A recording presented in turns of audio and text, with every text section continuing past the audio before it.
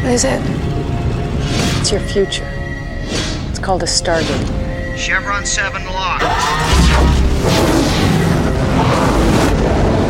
Welcome to Walking Through the Stargate. I'm Brent. And I'm Zach. This is episode 8, and we'll be talking about Stargate SG-1's episode, Brief Candle. You can find us on Google Play Podcasts, on Spotify Podcasts, on Apple Podcasts. If you're listening to us, you've probably already found us. So what we're really telling you to do is tell your friends to go to Google Play Podcasts or Spotify or Apple. You can find us and rate us. They can find us and rate us. You can review us, tell us all the wonderful things we do, and give us a 5-star rating, then tell your friends to give us a 5-star rating, and then tell your friends' friends to give us a 5-star rating, and before you know it, we've got 5 billion people listening to our podcast. And we need 5 billion people listening to our podcast. It's really kind of dependent on our egos. You wouldn't Anyway, hey, Zach, how can people get a hold of us? So if you want to get a hold of us, you can email us at walkingthroughthestargate@gmail.com. That's WALKINGTHROUGHTHESTARGATE@gmail.com. We still haven't come up with a jingle yet. Oh, I didn't check to see if anybody emailed us a jingle. Oh, I didn't either. All right, so Zach's going to look that up. Okay, I'm looking up right now. One thing that you might notice, at least the keen listeners will, is that our witty repartee is actually rapid fire right now. Oh. Sad panda. Sad panda. Nobody's emailed us. That's okay. We know that you want to. And now that you're hearing this and you've said to yourself, I think I want to email them, you're going to do it. Anyway, so those that are really kind of paying attention to the speed at which we are chatting back and forth, that's because we are doing something monumentally special for this episode today. We're in the same room. Hi, Zach. Yeah, that was our high five. That's our high five. Hi, Brent. We're so excited. Normally, I'm quite a distance away, and so we try to do this. Oh, yeah, as you listened from last week's episode, we had all sorts of internet trouble. We won't have internet trouble in this one, but we might have significant mic troubles and recording problems. Who knows? Yeah. It's an adventure every time. It is. But that's why we podcast. That's why we're doing this. So, Brief Candle. Brief Candle. All right. So, Brief Candle was directed by Mario Azzopardi, and you might recognize that name from Children of the Gods. Mm-hmm. He directed the pilot episode. He directed a total of 5 episodes of SG-1. They're all in the first season, and this is his second one. The story was written by Stephen Barnes. This is his only Stargate SG-1 credit. Okay. But he has a long history of things. He's written things for Twilight Zone. He wrote an episode of The Real Ghostbusters. That takes me back to my childhood. Yeah. He also wrote things for Baywatch and The Outer Limits. As I was going through his IMDb page, I came up with a quote from him, and as I read it, it kind of struck me as maybe fitting into this episode, so we'll see if it does or not. So here's his quote. He says, "Life is a wonderful, complex, demanding game. The way to win is to decide what you want, focus on that goal, surround yourself with people who will support your dream, and nurture the ability to laugh at yourself." Yeah. That's a pretty nice quote. That is a nice quote, and I can see how you can see how it fits into this episode. Yeah. So we might not reference that at all. In which case, here's for loose ends. Well, yeah. now I kind of have a little goal. I'm going to try to reference this thing as I go. Okay. Because Brent has this thing about needing to tie things up nicely. Yes. I don't care. Loose ends galore. Who cares? History. Anyway. All right. So the story was by Stephen Barnes. The teleplay, though, was by Catherine Powers. Mm-hmm. And you might recognize that name from Emancipation.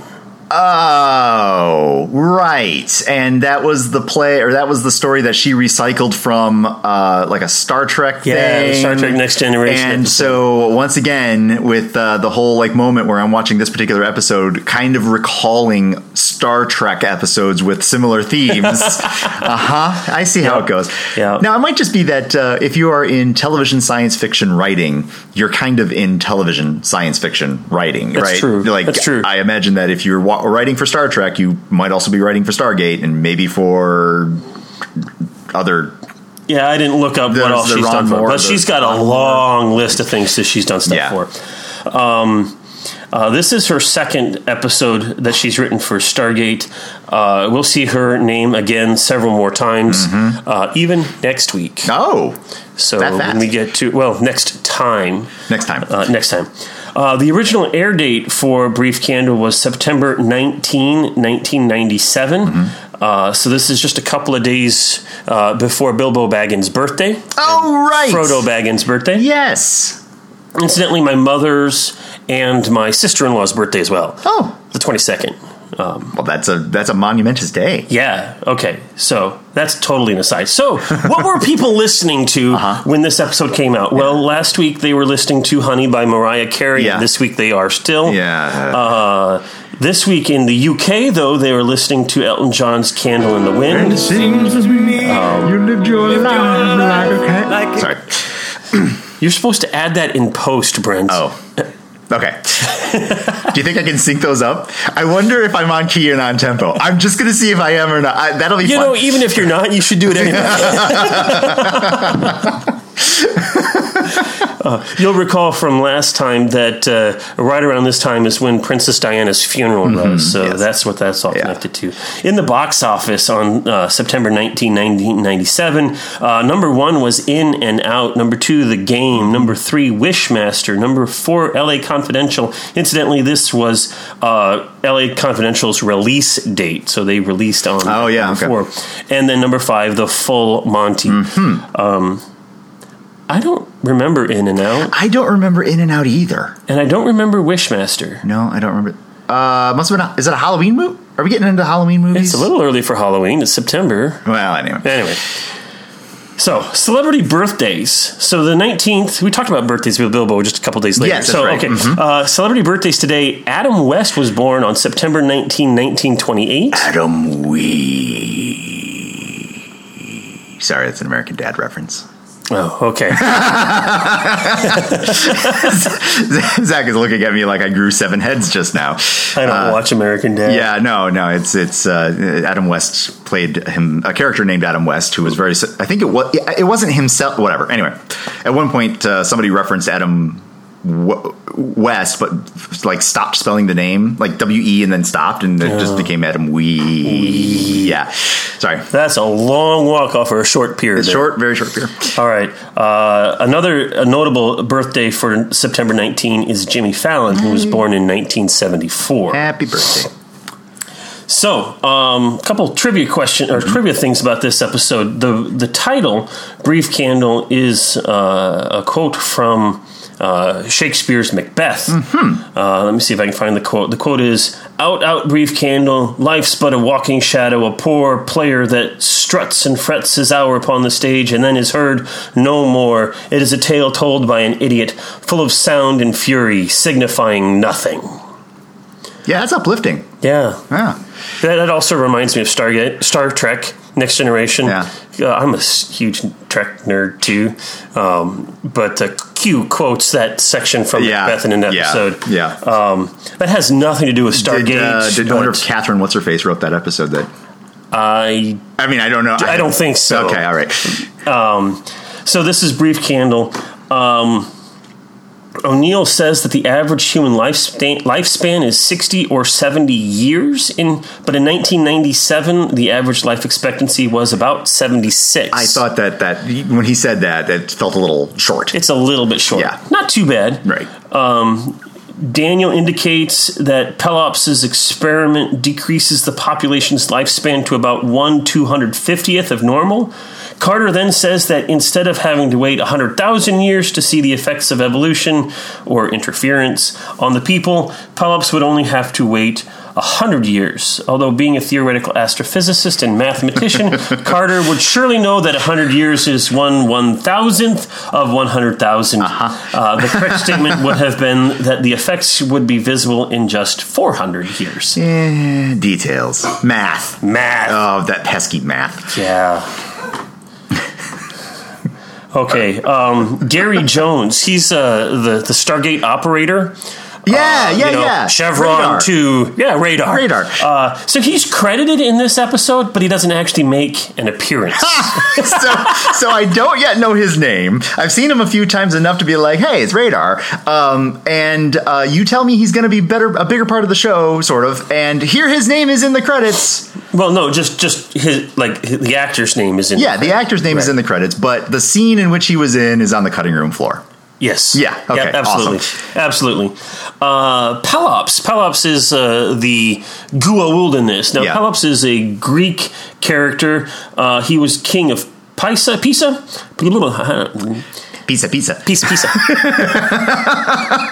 Little Caesars. Yeah, I know. Sorry. Carry on. His father is Tantalus. He was also the founder of the House of Atreus. He was venerated at Olympia, where his cult developed into the founding myth of the Olympic Games, the most important expression of unity, not only for Peloponnesus, the island of Pelops, but also for all of Hellas. Hellas is Greek. The Greeks didn't call themselves Greek, they called themselves Hellenes. Aha! So, there you go. I didn't know that. At the sanctuary at Olympia, chthonic night libations were offered each time to dark-faced Pelops in his sacrificial pit before they were offered in the following daylight to the sky god Zeus. Interesting. I was reading that, and I was trying to figure out how that might actually fit in with this, and I guess I kind of think it sort of fits a little bit, but... Well, I mean, like the nighttime libations, blah, blah, blah. I mean, there was a, that very severe... okay, go to sleep. Okay, wake up. Like that day-night split was pretty strong. Yeah. So, okay, bye, ladies. Bye. So we have special guests, and they're about to go on adventures of their own. Yes. Say hello to all of the people listening. Hi. There you go. There, you heard it here first. Yep. So we are actually real people, and we have real significant others. We don't live in Canada. We didn't actually pay them for any of this. Right? My hot girlfriend from Canada? No. So you have a hot girlfriend from Canada? She's not from Canada. I didn't realize you were from Canada. No. Chicago. All right, so it's close enough, right? O'Neill is from Chicago, and he records the show in Canada. Yeah. Perfect circle. That works out. There you go. There we go. All right. So Zach asked me this time to go ahead and read the synopsis of the episode. I got bored. And this is coming again from the Stargate Command Wiki, but also... With my edits. With Zach's edits. Okay, great. So, all right. So here we go. Ready? And I'll try to do it in my best narrator voice. SG-1 arrived at a beautiful place. No, I can't do that for the whole thing. I'm totally going to mock you. Yeah, if I did that the whole way, that would be like 10 minutes of this in a world where Brent does this for 10 solid minutes. He doesn't talk again for the next month. SG-1 arrive at a beautiful planet, Argus. Immediately, they hear screams of a woman. Thetis, one of the inhabitants of the planet, is pregnant and in labor. She and her husband, Achilles, desperately need help with the delivery.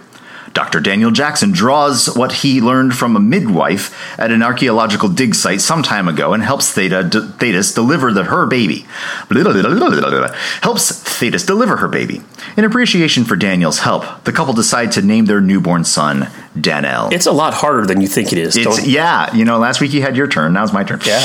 Daniel observes that the culture worships an ancient Greek hero, Pelops, as a god.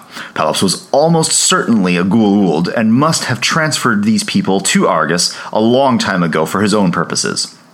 Other than his statue watching over the temple, Pelops seems to have abandoned the planet. The Argosians treat SG-1 very well, and one woman, Cynthia, takes a strong liking to Colonel Jack O'Neill. She gives him a cake made for him alone. Ooh. Later, Cynthia and O'Neill have lots of close contact. That's another phrase of saying that they had carnal knowledge or Congress or they slept together. Oh, you dog. This is where that Showtime thing is really coming into play, right? Oh, dear. Anyway, that night, however, all the Argosians suddenly fell asleep at the exact same time. O'Neill falls asleep mere moments later. Captain Samantha Carter supposes that there is something in the Argosian diet that has caused this corporate sleep. Was that your edit or was that the corporate sleep? That was my because it just sounded fun. Corporate sleep, yeah. After all, O'Neill was the only one to eat some of the Argosian food.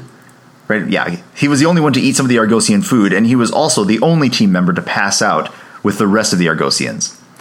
The next day, all of them wake up at exactly the same moment. The Argosians apparently think this is a normal thing. Soon, they meet the young newborn Danel again, except he somehow is already a toddler. A little investigation reveals that the Argosians live for only 100 days, and the normal human lifespan is squashed into that time limit. They grow old extremely quickly and savor all that Pelops has given them. But they savor all that Pelops has given them. But something is happening to O'Neill. He is also starting to age rapidly, far more rapidly than even the Argosians. O'Neill sends the rest of the team back to Earth while he stays behind so that he cannot bring another disease back to Earth. Returning to Stargate Command, Carter and Dr. Janet Fraser, yay, Dr. Fraser, identify nanites in O'Neill and the Argosians' blood, which are responsible for making them grow old at this fast rate. Pelops was experimenting on the Argosians. He wanted to see what the Goa'uld host, i.e. the human body, would eventually become. Hence, he sped up the evolutionary process. For unknown reasons, he left before his work could be completed. Ultimately, SG-1 failed to work out how to... Wait a minute. Okay, we'll bring up the time gap. Anyway, ultimately, SG-1 failed to work out how to cure O'Neill, who now looks about 80 years old. Stuck on Argos, O'Neill convinces the Argosians that Pelops is not actually a god, and that he thinks of them as slaves. In outrage, they tear down the statue of Pelops and celebrate their liberation. That evening, O'Neill and Cynthia go for a walk beyond the boundary of the village. Walking and talking, they lose track of time only to realize they didn't fall asleep when the sun went down. The next morning, they return to the village to find everyone still asleep. O'Neill realizes that there must be a transmitter of some kind in the village that is responsible for turning on the nanites on and off, and subsequently putting everyone to sleep and then waking them back up. The transmitter is discovered in the statue of Pelops that they had torn down earlier. With the return of SG-1, the nanites are stopped and the people are awakened. The Argosians will now live full human lifespans and can go to sleep when they please. Carter also realizes that the nanites only imitated the effects of age, and so now that they are deactivated in O'Neill, his own immune system will return him to the original age. And that ends the brief candle. So brief. Just a candle in the wind. Hey, hey, hey! Full circle, baby. Full circle. So the one thing that kind of I realized right there in the middle, as I was reading that, was it's a bit of a plot problem that I have brought up, I think, before, in relation to the movie. I think it was where I was saying that if these people in the movie, they had been isolated for 10,000 years or something, it was a long time, and I kept kind of making a mistake when talking about it, and I was talking about it like that they had been away for a much shorter amount of time. And Zach, you were reminding me that no, according to the story itself, that Stargate was buried 10,000 years ago. So these folks in the movie had to have been transported much before. So if we're talking about humans who originated from the Grecian island somewhere, presumably the Peloponnesians, then they would have been taken away 10,000 years ago. Okay, well then maybe the retcon is this. Okay, so if they were taken away 10,000 years ago and then immediately... Incidentally, Greek culture didn't exist 10,000 years ago. There's that. And immediately put into a program of accelerated evolution for 10,000 years, and what did we say, 1/250th, right? So it's been 2,500,000 years of evolutionary time that has transpired for these people. Right. Which means that that's pretty boring. We're talking 2.5 million years of evolutionary process on this species, and the best we've got is a bunch of people that decide that like fan dances are the way to go. I mean, I get it. They don't have time to develop culture. All they do is party and sleep. But on the same token, you would think that biologically speaking, they would have something different about them. But the retcon that I just thought of was maybe Pelops only got it in his head to try this hyper accelerated evolution thing.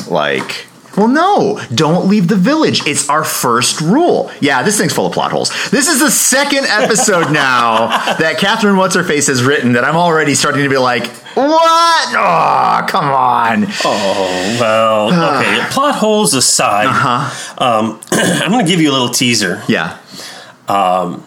There will come a moment in the not too distant future where if you think through the process, some of your plot holes might be filled up a little bit. Okay. I'm not going to explain anything more than that. Yeah, okay. Now, that said, there are still plenty of plot holes with this. So let's spin this thing around. Hey, Zach. Hi, Brad.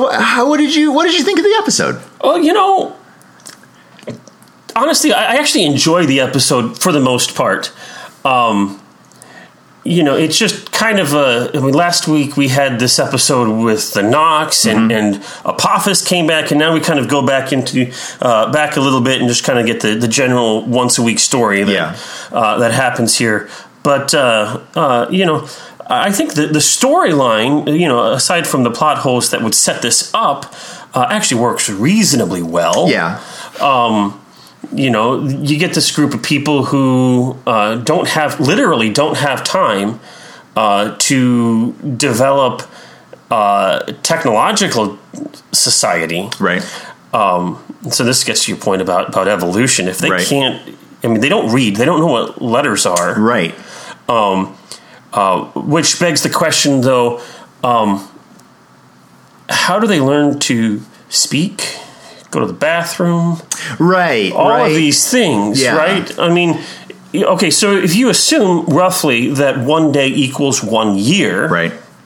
Okay. So after 30 days, you're roughly 30 years old, right? It took me way more than 30 days to figure out simple things like where are my hands. What are these meat things attached to the ends of these appendages that I can somehow... Why is slapping me in the face? Oh, it's myself. Yeah, I mean, so give it a retcon moment of okay, well, then maybe their ability to absorb information is also... But they don't do any schooling. All they do is just party. The only explanation, and you'd have to just kind of play this into, is that the nanite technology does something to develop a cultural sense. But now, if the actual plan is to figure out how humans are going to evolve over time, you have interfered with this evolutionary process so much that the best you have is bad data. Yeah, right. So the bad data, which could possibly explain the whole aspect of absolutely no cultural evolution at all in the equivalency of 250 million years. That's true. Again, even though, fine, all they do is just party and sleep. But you'd think that after 250 million years of partying, they would have figured out different ways to party. Maybe. Well, maybe not. Oh, okay, let's be honest. Okay, partying in the Middle Ages was all about getting drunk and having sex. Yeah. And that's sort of what partying is like today. It's kind of the same if you're in college. Although, it is sort of just one big frat party. It is. It's a giant fraternity. It's a Greek party. My gosh. It's so why was it Pelops and not Bacchus? Yeah, right? I was about to say the only thing that's missing is the kegger. Yeah, but they've got... They had plenty of it. How did they make it? That's... You know what? That was the thing that actually crossed my mind now that I'm remembering is that there was so much about... it was deeply insinuated that all they do is relish life's moments, right? And so Cynthia comes by with the cake. And the thought that crossed my mind was, who made it? Right? So not so much in the framework of there's no way that she could have made this cake. It's more along the lines of everybody's walking around in these comfortable clothes and they're drinking a lot of beverage and they're eating and they are blah, blah, blah. And it looks like nobody's actually doing anything. So farming is now literally an intergenerational process. Son, your great, great, great, great grandfather planted this field of wheat, and today is the day we get to harvest it. We lost track of where the plow is.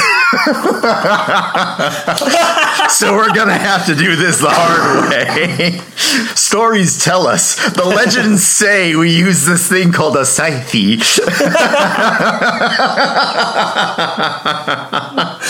Oh, man. Farming is literally intergenerational. Oh, yeah. Let's add another one to the plot holes. Anyway, so there's somebody out there making cakes for them to be... There's a dispensary or something where they're this is where you go for the food. Okay, now let's just imagine this for a moment. Okay, so apparently what Cynthia did to O'Neill was standard wedding procedure. Right. So here is standard wedding procedure. Hey, you want my cake? Ooh la la. I like you. Would you like some cake? It's got fancy drugs in it, hallucinogenics and the like. Yeah, right. Oh boy. Oh yeah, sure. Let me have some of your hallucinogenics. Whoa. And let's do the marriage dance. Da, da, da, da, da, da, da, da, da. No. Yeah. Who teaches them about the birds and the bees? They just have to look around. Oh boy. Oh, okay. Well, then so I was excited to watch this episode. So when we were taking a look at the trailer, right? So the trailer is all about O'Neill like getting really old. So it's a pleasure paradise land, and one of the artifacts is like everybody's really ages hyper fast, and then O'Neill starts to age really rapidly. And I was like, hey, I like these kinds of stories. It's because I like what characters. No, better said, I like what actors have to do within the characters when they are thrown in these situations where they have to represent their character at different stages of life. Okay. And it's usually a little bit groan-inducing. I think it's a little funny when somebody is like trying to act like an old man. Especially, so the one thing that's coming to mind often is Patrick Stewart's brilliant performance in Star Trek Next Generation in that one episode where he lives the entire lifetime like in a very... The Inner Light. That is one of the best. Oh, yeah. He won an Emmy for that one. I mean, like, he did a great job acting there. But the thing that I find interesting is that, that was filmed 20-some years ago. And... he's representing a character who was 20-odd, 30 years older than he was, meaning the prosthetic makeup Patrick Stewart was representing an age of Jean-Luc Picard that is basically now represented in Patrick Stewart in real life. Right. So we have what they thought he was going to look like in 30 years versus what we actually now know what he looks like 30 years later. And, it's not that similar. It's not. It's enjoyable to see what you can do on a basically a shoestring television budget with special effects and that kind of stuff. And the same thing was happening here with Richard Dean Anderson. And the makeup as he was getting older and older.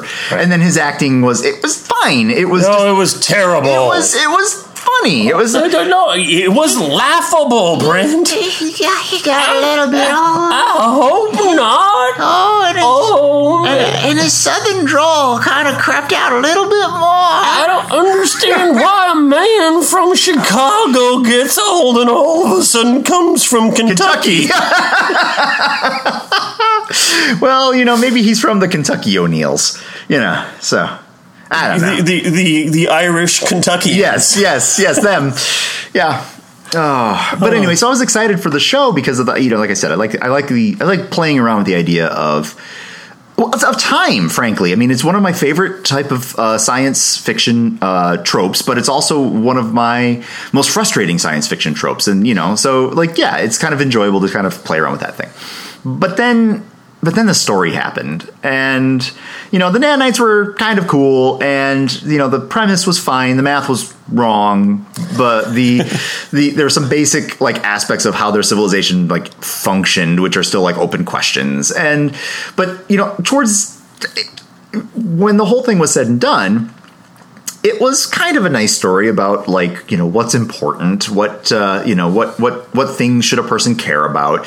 This entire society has been built on in some form of pleasure dome, and when asked a pointed question of imagine that you had thousands of more days, what would you do? And the dude immediately launches into this soliloquy about how he would become this great explorer, right? Which again was a little bit really you've existed for 30 days, and the first thing you were saying is I want to be a Magellan. I want to be the Magellan of my time.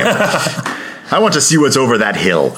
I mean, there is a really interesting juxtaposition of this, of finding, and here's the question of this episode really is where is the balance between pleasure and work and development, and I don't know if it really comes to any clear answers, because Cynthia brings to O'Neill this sense of recognizing the invaluable quality of a moment. Yeah. Which is something that we really haven't seen in O'Neill grasp. He's just kind of been this military man, and in this moment, and he's kind of a go type of guy. Yeah. And here now, he's in a situation where all he can do is just sit there and not. He can't do much. I mean, he's 87 years old, right? And he's got a prostate problem that we're not going to go into. Talk about. Do you hope that? No, never mind. I'm not going to go there. Oh, right. Yes. I sure hope not. It's like, dude, you can't even. You don't even have any Viagra. Best you got is hallucinogenics. That log he was sitting on was the closest thing to. Well, anyway. So Brent, we currently do not have an explicit rating, and we don't want one. So we're just gonna stay away from that. So, but Cynthia does help O'Neill recognize the value of a single moment, and that's a really sweet moment. And she's like, "Well, I can't give you back what you've lost, but maybe I can give you this moment and help you see that this moment is valuable." And that's certainly something that the Argosians get. Yeah. The value of an instant, what can we do? We don't have thousands of days. Right. So let's value the time that we have. Right. And so that's actually a really good message. I like that. Yeah, no, I was definitely jamming on that, which brings me to that quote that you were reading. See how I'll bring it back together? There you go. I'll bring it back together. So what I was hearing from that quote is that the writer of the story, Stephen Barnes. So the quote again: "Life is wonderful, complex, demanding game. The way to win is to decide what you want. Focus on that goal. Surround yourself with people who will support your dream, and nurture the ability to laugh at yourself." So that there's a little bit of plan. There's obviously planning in that quote. He's thinking of the future when he's doing that, but what I hear in that quote is also kind of an attention to the now. Like, keep focusing on what you can do now for that aim. And there's some, there is definitely some trouble that can come if you are focusing only on the now. So that one particular line, surround yourself with people who will support that goal. I was also hearing a sub message in there, which is if you have people who don't support your goal, they need to be moving along. That can be problematic. If that's the person you want to be, that's the person you want to be. I'm a strong proponent of figuring out who you want to be and then sticking with it. But there's costs, there are prices to pay with that kind of thing. But I was still hearing echoes of that idea in the construct of this episode, right? So the notion of that you have a very short amount of time, and so what do you want to do with it, and focus on that. Yeah. Okay, so there's one more thing that I want to talk about that I thought was absolutely insane. Mm-hmm. So these people, in one way or another, have been worshiping Pelops for countless generations. Mm-hmm. They can't remember a time when Pelops wasn't their deity, although somehow they recognize the story. The story has passed on that Pelops brought them here as the chosen. So O'Neill gets old and he's cranky, and they're like, well, we don't know what to do, so we're going to pray to Pelops to maybe fix this and come and get this right. Mm-hmm. And he's like, oh, Pelops doesn't give a rat's ass about you. He thinks of you as slaves. And they're all of a sudden, Pelops thinks of us as slaves? Well, then I'm not going to worship him anymore. Yeah. I was like, seriously? Right. That's what it takes? Right. Like, all it took was somebody to say the words. I mean, wow. That was a serious quick turn. I mean, in the previous episode, right, Teal goes to Shackle and says, Shackle, Apophis is a false god. Which is sort of like saying, you're Apophis' slave. Yeah, right. And Shackle, understandably, goes, you are full of it. Yes, Teal. right. That's crazy. Yeah. You're lying, you're a shova. Yeah. Right? And here we have he thinks of you as slave. He thinks of you as slave. I'm a slave. I mean, it's needed to progress the story, but it's like, oh my gosh. I mean, it would have been better. So I'm doing that thing that nerds love to do, but I'm going to do it anyway. I'm going to rewrite the story. It would have been better, even though 87-year-old O'Neill couldn't have physically pulled off a shoving of the statue over. Right. But having something happen where the people don't believe. At first, the words are not believed, but an event happens to knock the statue over, and now there's this bleepy bloopy thing in the base. Yeah. Something, right? Something to provide kind of an irrefutable evidence that what they had believed was not the full story. But instead, now we're just going to rush it. We're going to be like, you're slaves! We've already reached the 37-minute mark, and we only have 7 more minutes to finish the story, so we got to speed it up here. All right, old man, you're taking too much time. Let's get going. Come on. Yeah. In your big boy pants. Yeah, there was... when I was watching it, I wasn't quite as aware of these plot hole parts of the story as I am now, as we're kind of talking it through. And so as I was watching it, I was like, yeah, this is fun. It wasn't life-changing, but it was fine. But now it's like really struggling to pass muster. Like, oh, right. Like, how did they do this? And why did they do it that way? Okay, so I said I had one more thing to talk about, and that was a lie. I have another thing. Okay, you got one more thing. Okay, so at the end, right, they destroy the nanites, and the people are no longer going to be rapidly aging, and this is a great thing. And and Carter says to O'Neill, says, you know what? We'll see you back on Tuesday, basically. Mm-hmm. And he's like, what? I look like my grandfather. And he's like, yeah, look being the operative word, right? With the nanites gone, your immune system is going to fix you back to normal. I'm like, okay, it's a little bit of a stretch, but it's sci-fi. I'll buy it. Sure. Okay, but here's my question. If that is true for O'Neill, right, why is it not true for the rest of the Argosians? Are they going to revert to like babies? And if it is true, then now you have a society of infants. And some of them functionally new. I mean, so Cynthia was 31 days. Yeah.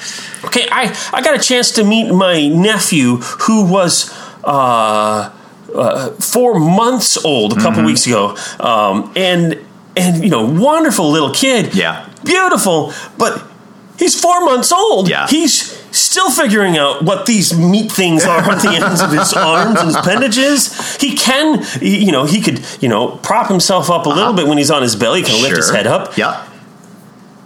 And that's about it. I mean, his most exciting thing is to giggle. So the best. And let's see here, 4 months, 120. That's 120 days. Yeah. That's older. Yes. Than the oldest. Yes. No, the best thing I can come up with retcon on that one is that if the nanites. So I think that a decent Deus Ex Machina aspect of this are the nanites, right? Sure. Like we can bank a lot of stuff off of that. It wasn't done in the story. It would have been some nice little technobabble if they had thrown us a bone in that one. Like the nanites are sculpting the memories and they are affecting the physiological changes and they are et cetera, et cetera. No, but it still doesn't add up because if it does that, then O'Neill is now permanently 80-something years old. I mean, you're right. I mean, it's one or the other. It's one or the other. Right. It can't be both. And here again, you get to the problem of communication and verbalization and just, human living. 30 days is not long enough for the human brain, even if it's maturing rapidly. Oh, yeah. To get through that process. No, I mean, like, again, the best thing that I could spin would be that the nanites are just, like, literally sculpting everything. And if that's the case, you have ruined the experiment of... Oh, yeah. Pelops' experiment. Oh, my gosh. This thing is terrible. Okay, I think... so anything else, Brent? No, I'm ready to lay waste on my judgments on this one. All right. So rating it out of 7 chevrons. I'm going to go first this time. I just bumped the mic. That's fine. It'll be fine. Okay. We'll leave it in. This will never air. I'm kidding. I'm just curious. Brent. It's a phrase from a podcast that I like to listen to. They're like, it's fine. It always airs. That's the thing. That's why it's the joke. Okay. All right. I thought you were talking about the whole episode. I'm like, Nah. it wasn't that bad. No. We did a good job. We're doing great. We're doing great, Zach. It's fine. We're great. All right. So, this episode, we have talked through just about all of the plot holes. Maybe you found more plot holes? Yeah. You know what you should do if you found more plot holes? Email us at walkingthroughthestargate@gmail.com. That's WALKTHROUGH. Oh, whoa. Stop. You got it wrong. WALKING. All right. So, despite all of that, the plot holes are immense, but when you just sit back and let the story unfold and you just kind of go with it, Yes. it's kind of a fun story. Yes. So I'm going to give this one. Let's see here. I got to look at what I gave the Knox last week. I think I gave the Knox a 5.5, if I recall correctly. I think it's right. And come on! Oh, I love it when technology doesn't work. Technology. There. Okay. Yeah. In fact, I gave it a 5.5. Yeah. Let's see here. I'm actually going to give this one. I'm going to give it a 3. It's not Emancipation Bad.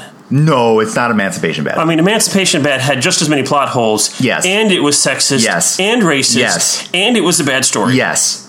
Yeah, it was terrible. It was awful. Yeah. So, kudos to you, Catherine. You're getting better.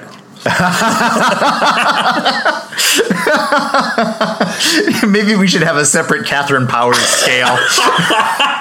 Like we could chart her. Oh, that would be funny.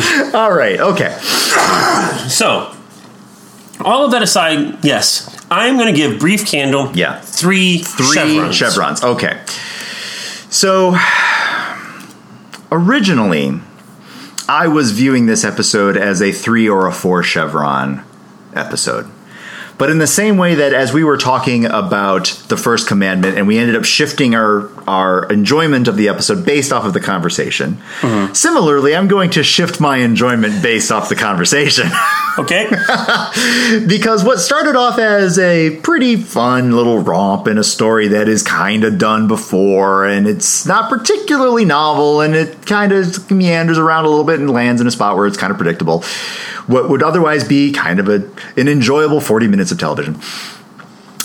Mine is starting to tank because of the aspects of the story which were unexplored, and it probably wouldn't have been very difficult to explore them. And so as a result, it just feels lazy. It's a story that is a trope, and instead of trying to think of it a little differently and also trying to be respectful of the audience to create explanations as to why these weirdnesses exist, they just kind of just mosey along and shove a bunch of poo on the plate and pass it across the table and be like, here you go. Here's your episode for this week. So I'm going to give Brief Candle... I'm going to give it a 2. I was struggling between a 1 and a 2. 1 is truly deplorable. So if 7 is truly representing the zenith of television, and I'm not going to go there, I can't really go to a 1 unless it's Emancipation Bad. And it's not Emancipation Bad. So I'm going to give it a 2. All right. So Brent gives Brief Candle a 2. I give it a 3.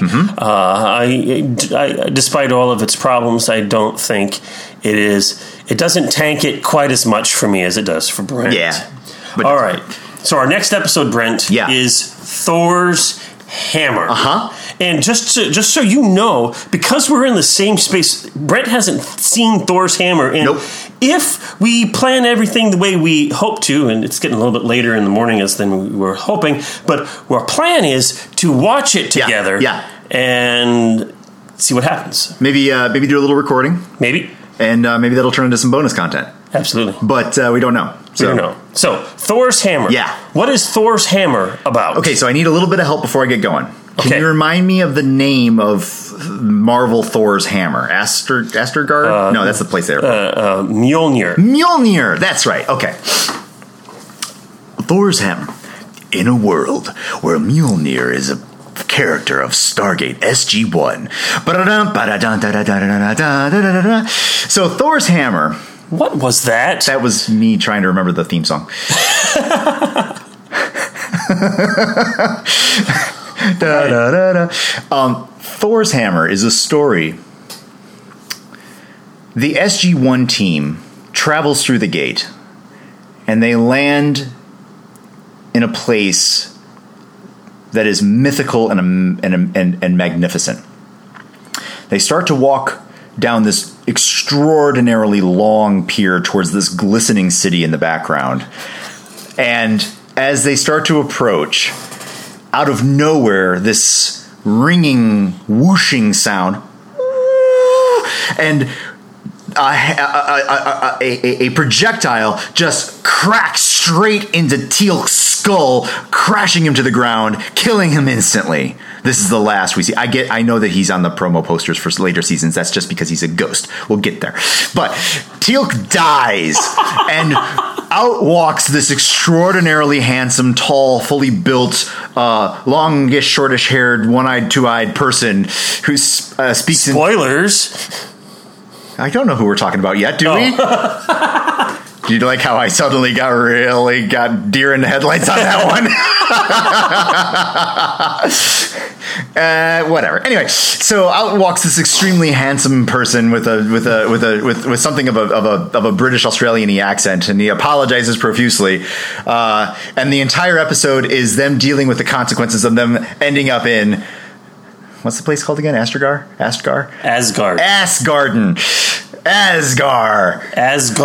Oh, yeah, that's it. Asgard. I don't know. Can you tell that the Marvel Universe is not my strength? Yeah, so they end up in the Marvel MCU. Wow. Yeah. So does this British Australian tall handsome guy join SG-1 at that point in time? Oh yeah, no, he totally takes Teal'c's place and turns into Teal'c. That's how it works out. Teal'c suddenly gets a lot stronger, and his staff is a lot cooler, turning into Thor's hammer. But the hammer is his staff. It's Captain Hammer now. I'm just pulling in all the references. They're just coming in left, right, and center. So if you don't know what he's talking about when he talks about Captain Hammer, well, that means you probably weren't in... Yeah, okay. It's okay. So, it's okay. If you don't know, email us and we'll explain it to you. Absolutely. I promise I will spend time in that email explaining what I mean when I say that the hammer is his staff. Yeah. All right. So how'd I do? So let's watch. Oh, let's see. Where did it go? Oh, I put it over here. There it is. All right. Okay. So here is Thor's hammer. A powerful ally. Our gods are great and powerful warriors. Has a weapon that can destroy Earth's enemy. I think that this is Thor's hammer. But a fatal mistake targets Teal'c and O'Neill. See, I was cheating a little. I saw that screen cap. Trapped in a deadly labyrinth. I am Thor. No, you're not. With no way that to is not escape. Thor. What the hell is that? Is this SG-1's final hour? On the next Stargate SG-1. Oh no, Teal'c, what's happening to you? I mean, I doubt he really dies, but boy. So that definitely wasn't a tall, handsome Australian dude, though, as Thor. That's true. So I'm already disappointed. Well, to be fair, the tall, handsome Australian dude wasn't Thor in 97. He was like 5.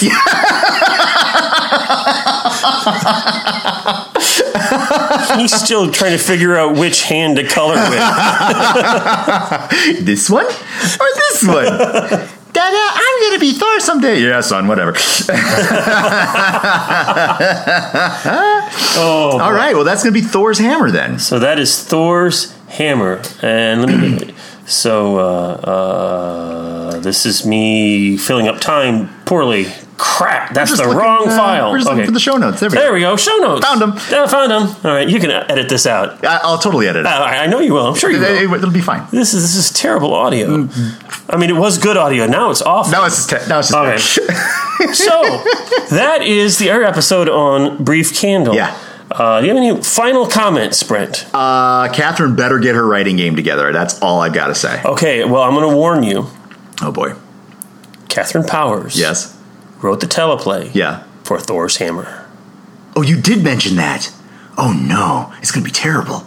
Well, no, we're trying to get her to trend upwards, right? So her first appearance in Stargate SG-1, she got I gave it a 1, you gave it a 0.5, so that's what, 0.75. And this one, you gave it a 3, I gave it a 2, so that's 2.5. So she's trending up sharply. This next one's probably going to be a 5. This is going to be like a 6 or a 7. We'll have to wait and see. Oh, boy. Maybe this morning. Okay, let's quit talking. Okay. So we're going to close this out so that we can go watch this episode. So if you want to get a hold of us, email us at walkingthroughthestargate@gmail.com. That's WALKINGTHROUGHTHESTARGATE@gmail.com. Yes.